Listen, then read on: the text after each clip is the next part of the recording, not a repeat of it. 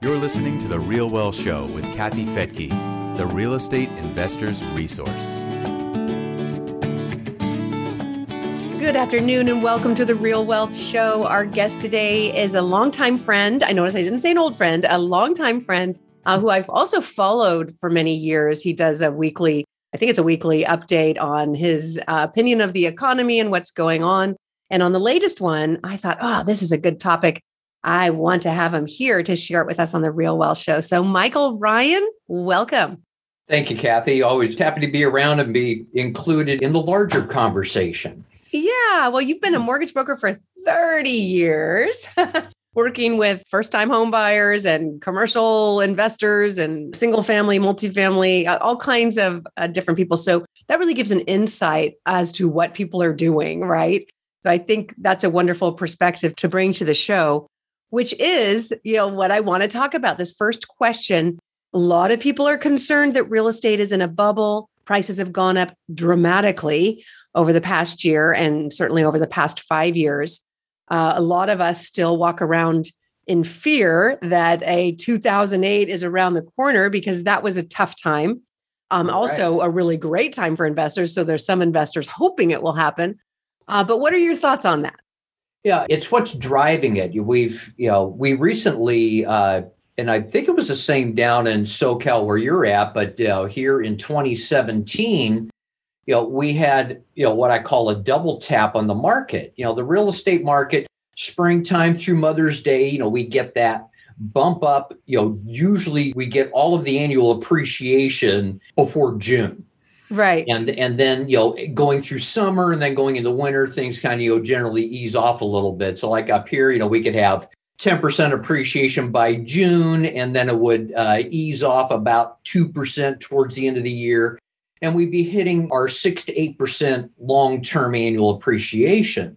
In 2017, we had a remarkable time to where August hit and it did a second jump. And we're talking about 25, 28% appreciation in 2017. And then everybody crying the blues because 2018, we peeled off about 8%. Mm-hmm. So I've started taking this longer term perspective on what's going on in the market because it smooths out some of the aberrant bumps. 08 wasn't aberrant, but it still speaks to the topic. So, 17, 18, we were running, 10% annual appreciation. So we get back to what causes a bubble. And the bubble is simply defined. You got tons more buyers than you have sellers, pure and simple, and that drives up the prices. We see it now. Used cars, we see it with cars, not enough supply. We see it in the construction trades, not enough people working on the homes. We saw it last year with the lumber prices, incredible amount of demand and low supply. Now, the 08 bubble was also, I call it an aberrant bubble. It definitely was a bubble, no doubt about it. But what was the driver? The driver was global stupidity. led by the banking industry as they were at the trough, just sucking up everything they could. Mm-hmm. Zero down stated income. Talking with people, a letter carrier claiming that he was making $18,000 a month, and an underwriter going, "Oh, gee, okay, that makes sense." Yeah, come on, really? So there were some of us that were talking about this train wreck coming in 06. Right. Bruce Norris, who you mentioned, I think he was 05 talking about this, mm-hmm. and being poo-pooed over, oh, no, and, so on. So, same with Robert Kiyosaki. Yeah. He was like, these are going to reset, and we know exactly when they reset. And we already know these people aren't going to be able to pay the new payment. So what do you think is going to happen? Right. Yeah. So some of the big ones we had it, for those of us of an age, the savings and loan fiasco back in the late 80s was the same thing. It was runaway construction, runaway building. And we were talking about it in 91, 92 about D10 cats with logging chains between them going through brand new subdivisions in Texas, leveling the brand new houses that weren't selling just so they could get the property tax carry down.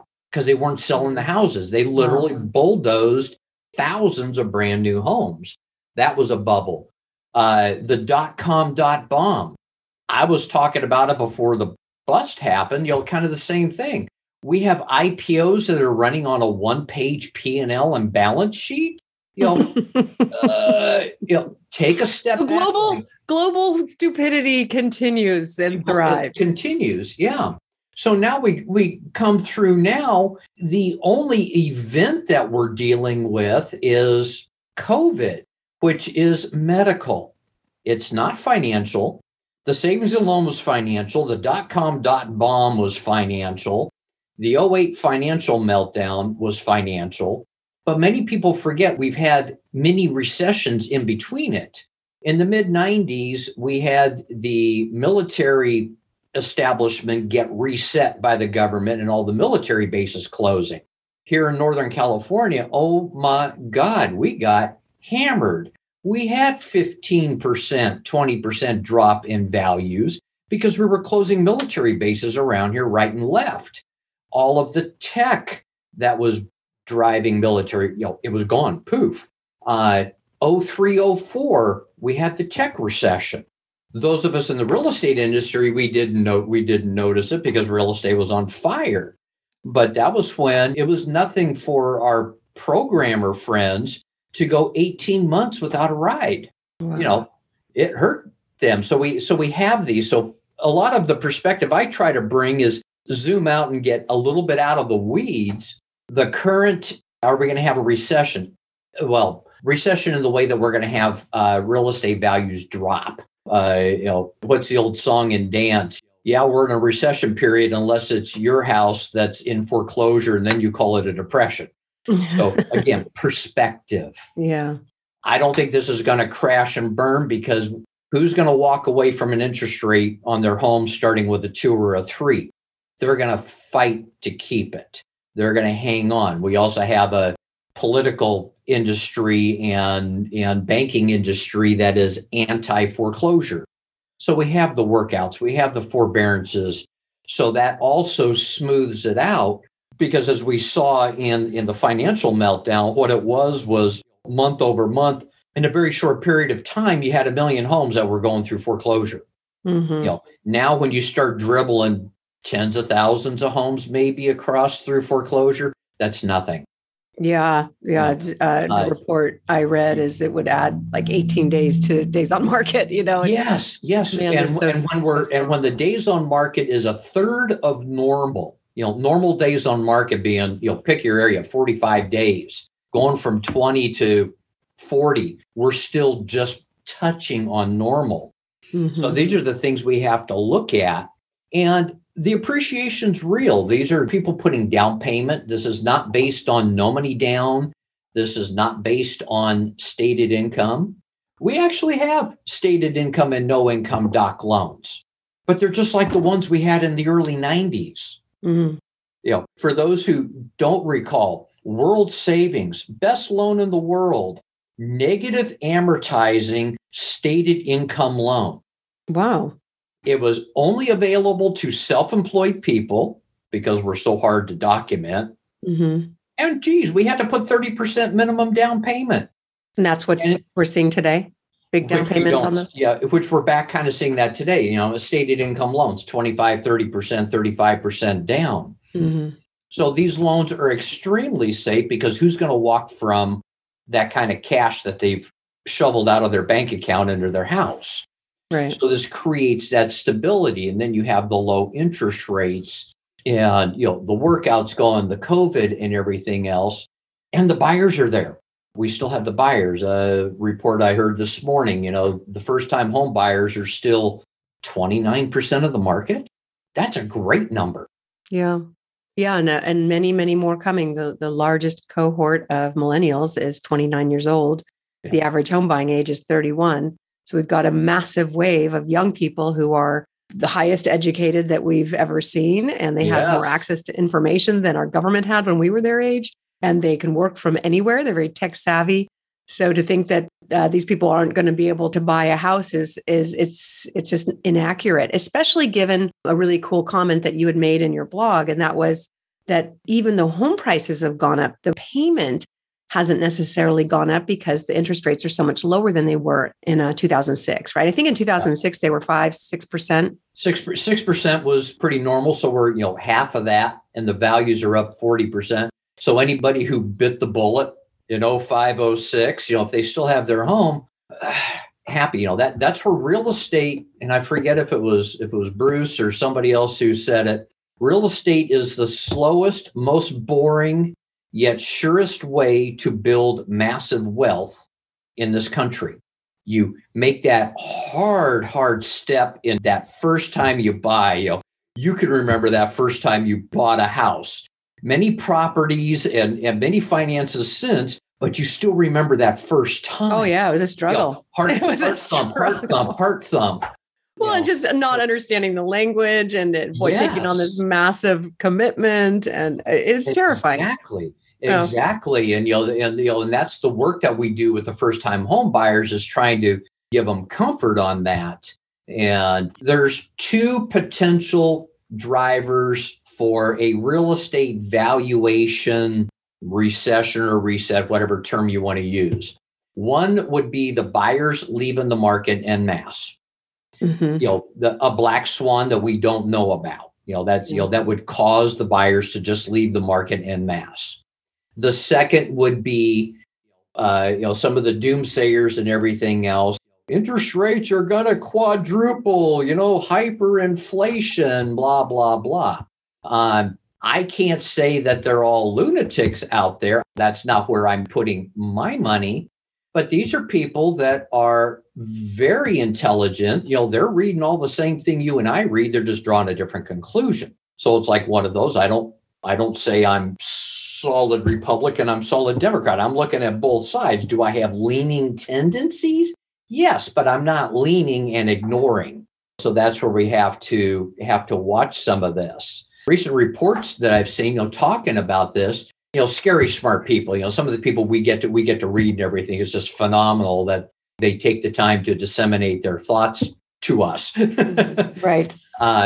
You have all of the inflation hawks talking about the wage inflation, and it could be sticky and everything else. And then you've got the other side of the coin, equally scary smart people that are talking, going, government debt loads have proven to be disinflationary. So now we have these two huge forces that are working against us to how is it going to come out. So that's where I say, I'm not in the camp that we're going to have a real estate reset, but I'm not ignoring the potentials.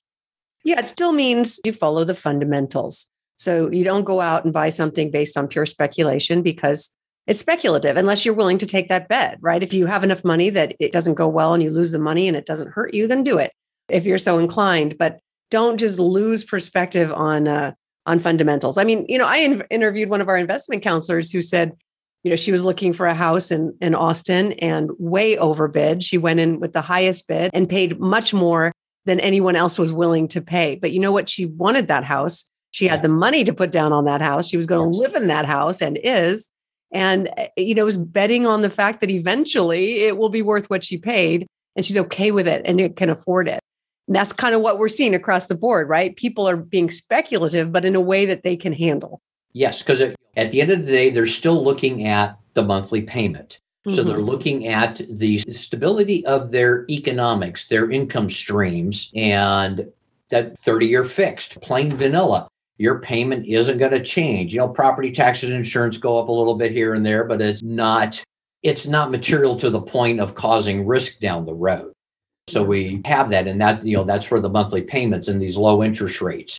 The alternative loans, the 5-year fixed, the 7-year fixed, I think all of the alternatives, I think last report I read or something, that's like between 4 and 6% of the loans being written.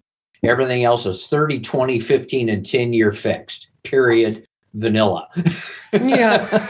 Yeah. So I'm going to read this again, because I think it's really, really just a great piece of information that some people are saying a real estate bubble. You say you've got to look at the perspective based on monthly payment relative to household incomes. There's a different perspective.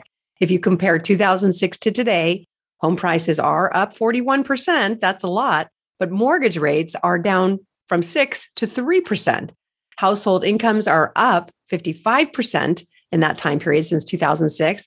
So when you look at the payment in 2006, a $300,000 house at 6% was a monthly payment of $1,800. Today, a $423,000 house at 3% is less. It's $1,783. So you can pay more, a lot more for a house and still be paying less than you would have paid in 2006. Right. And that's just a particular perspective.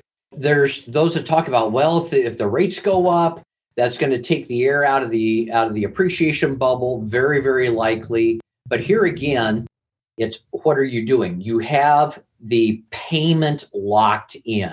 So if your $600,000 house drops to $500,000, what does that mean? It means you don't sell. That's all. You still have the same monthly payment. You still have the same lifestyle. You probably have the same income or better income. If you're an investor, it's almost the same thing. Your $400,000 duplex in Oklahoma drops to $300,000. Well, your payment's on a 30-year fixed. You've got a fixed payment. It doesn't change. We've seen values going up and down. Don't do too much on the fundamentals of your rent. Oh, your values dropped 25%. Oh, does that mean my rent's going to go down 25%? I don't think so. Right. So you shift from kind of a speculative, oh, it's 600 today. What's it going to do? What's it going to do? But after you've purchased, then it moves back to the cash flow, income expense fundamentals. So we can hold, we can outweight. I had folks that bought at the peak in 89. What's the difference today? Their house is paid for. Right. And 89 is so far ago, they're not really worried about what they paid for it. So it's that long-term drumbeat. Yes. And our economic society is built on inflation, and it's inflation that gets us out in the end. Yeah, the Federal Reserve creates inflation, and perhaps intentionally. But if you've got the Federal Reserve with a target of 2% inflation, you better bet they're going to get what they want, maybe more, right? Yes, exactly. They have the levers they can pull to do that. And it may be that our debt is so high that the higher the inflation, the less the debt, feels. And that's where, the interest rate. So it's a hard one. I know, we're recording this afternoon.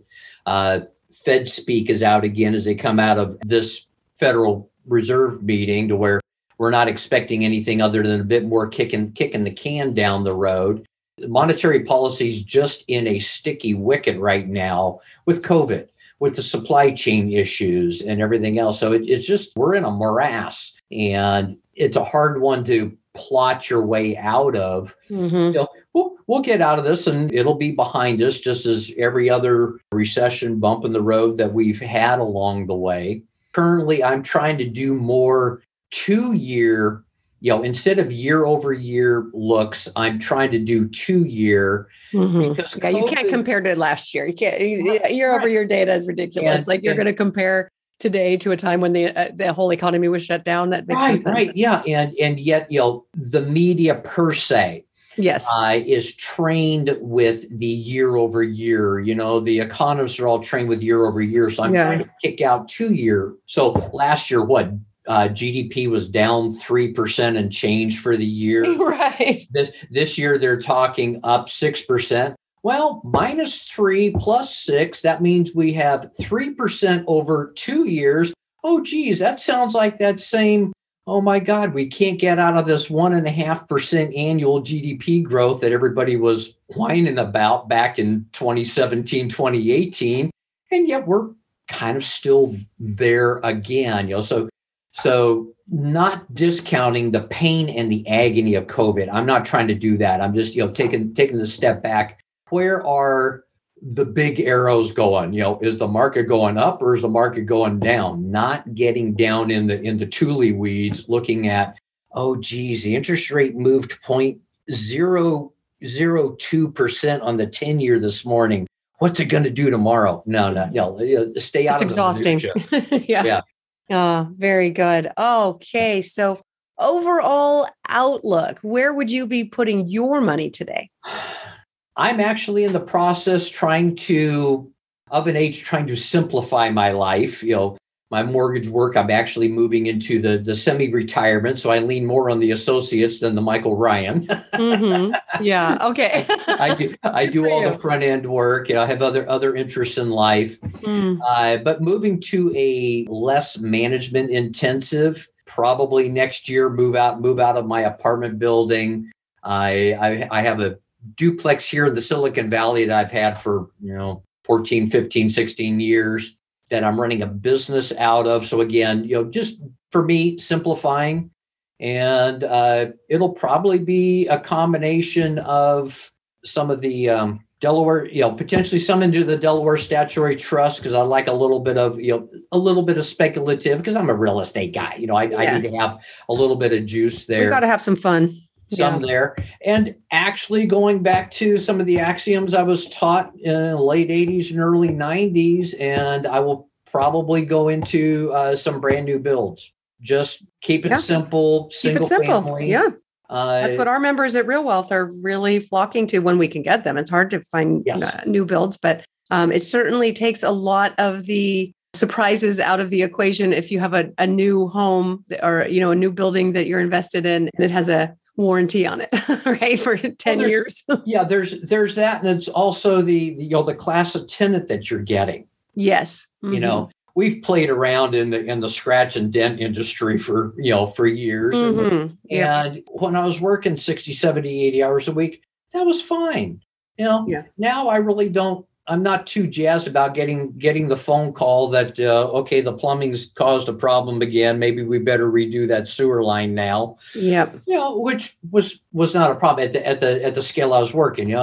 Never really that big, but still pushing and running, managing 30 doors. That helped keep my nose in what I was doing. It gave me enough distraction to where I could keep out of the minutia of what did the 10-year T do yesterday. So that's what I look at. Still absolutely firm believer in the real estate, just because that axiom I mentioned earlier, the lowest, slowest, most boring way to build wealth known to man and God. And I keep it simple, sweetheart. The KISS principle.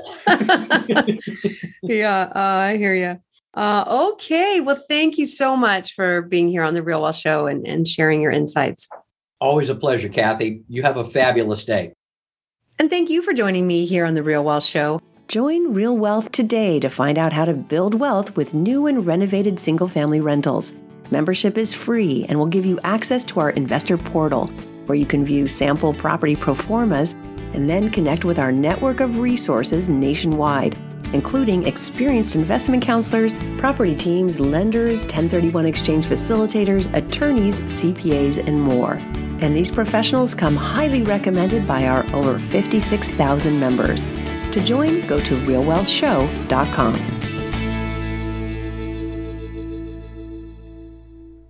The views and opinions expressed in this podcast are provided for informational purposes only and should not be construed as an offer to buy or sell any securities or to make or consider any investment or course of action. For more information, go to realwealthshow.com.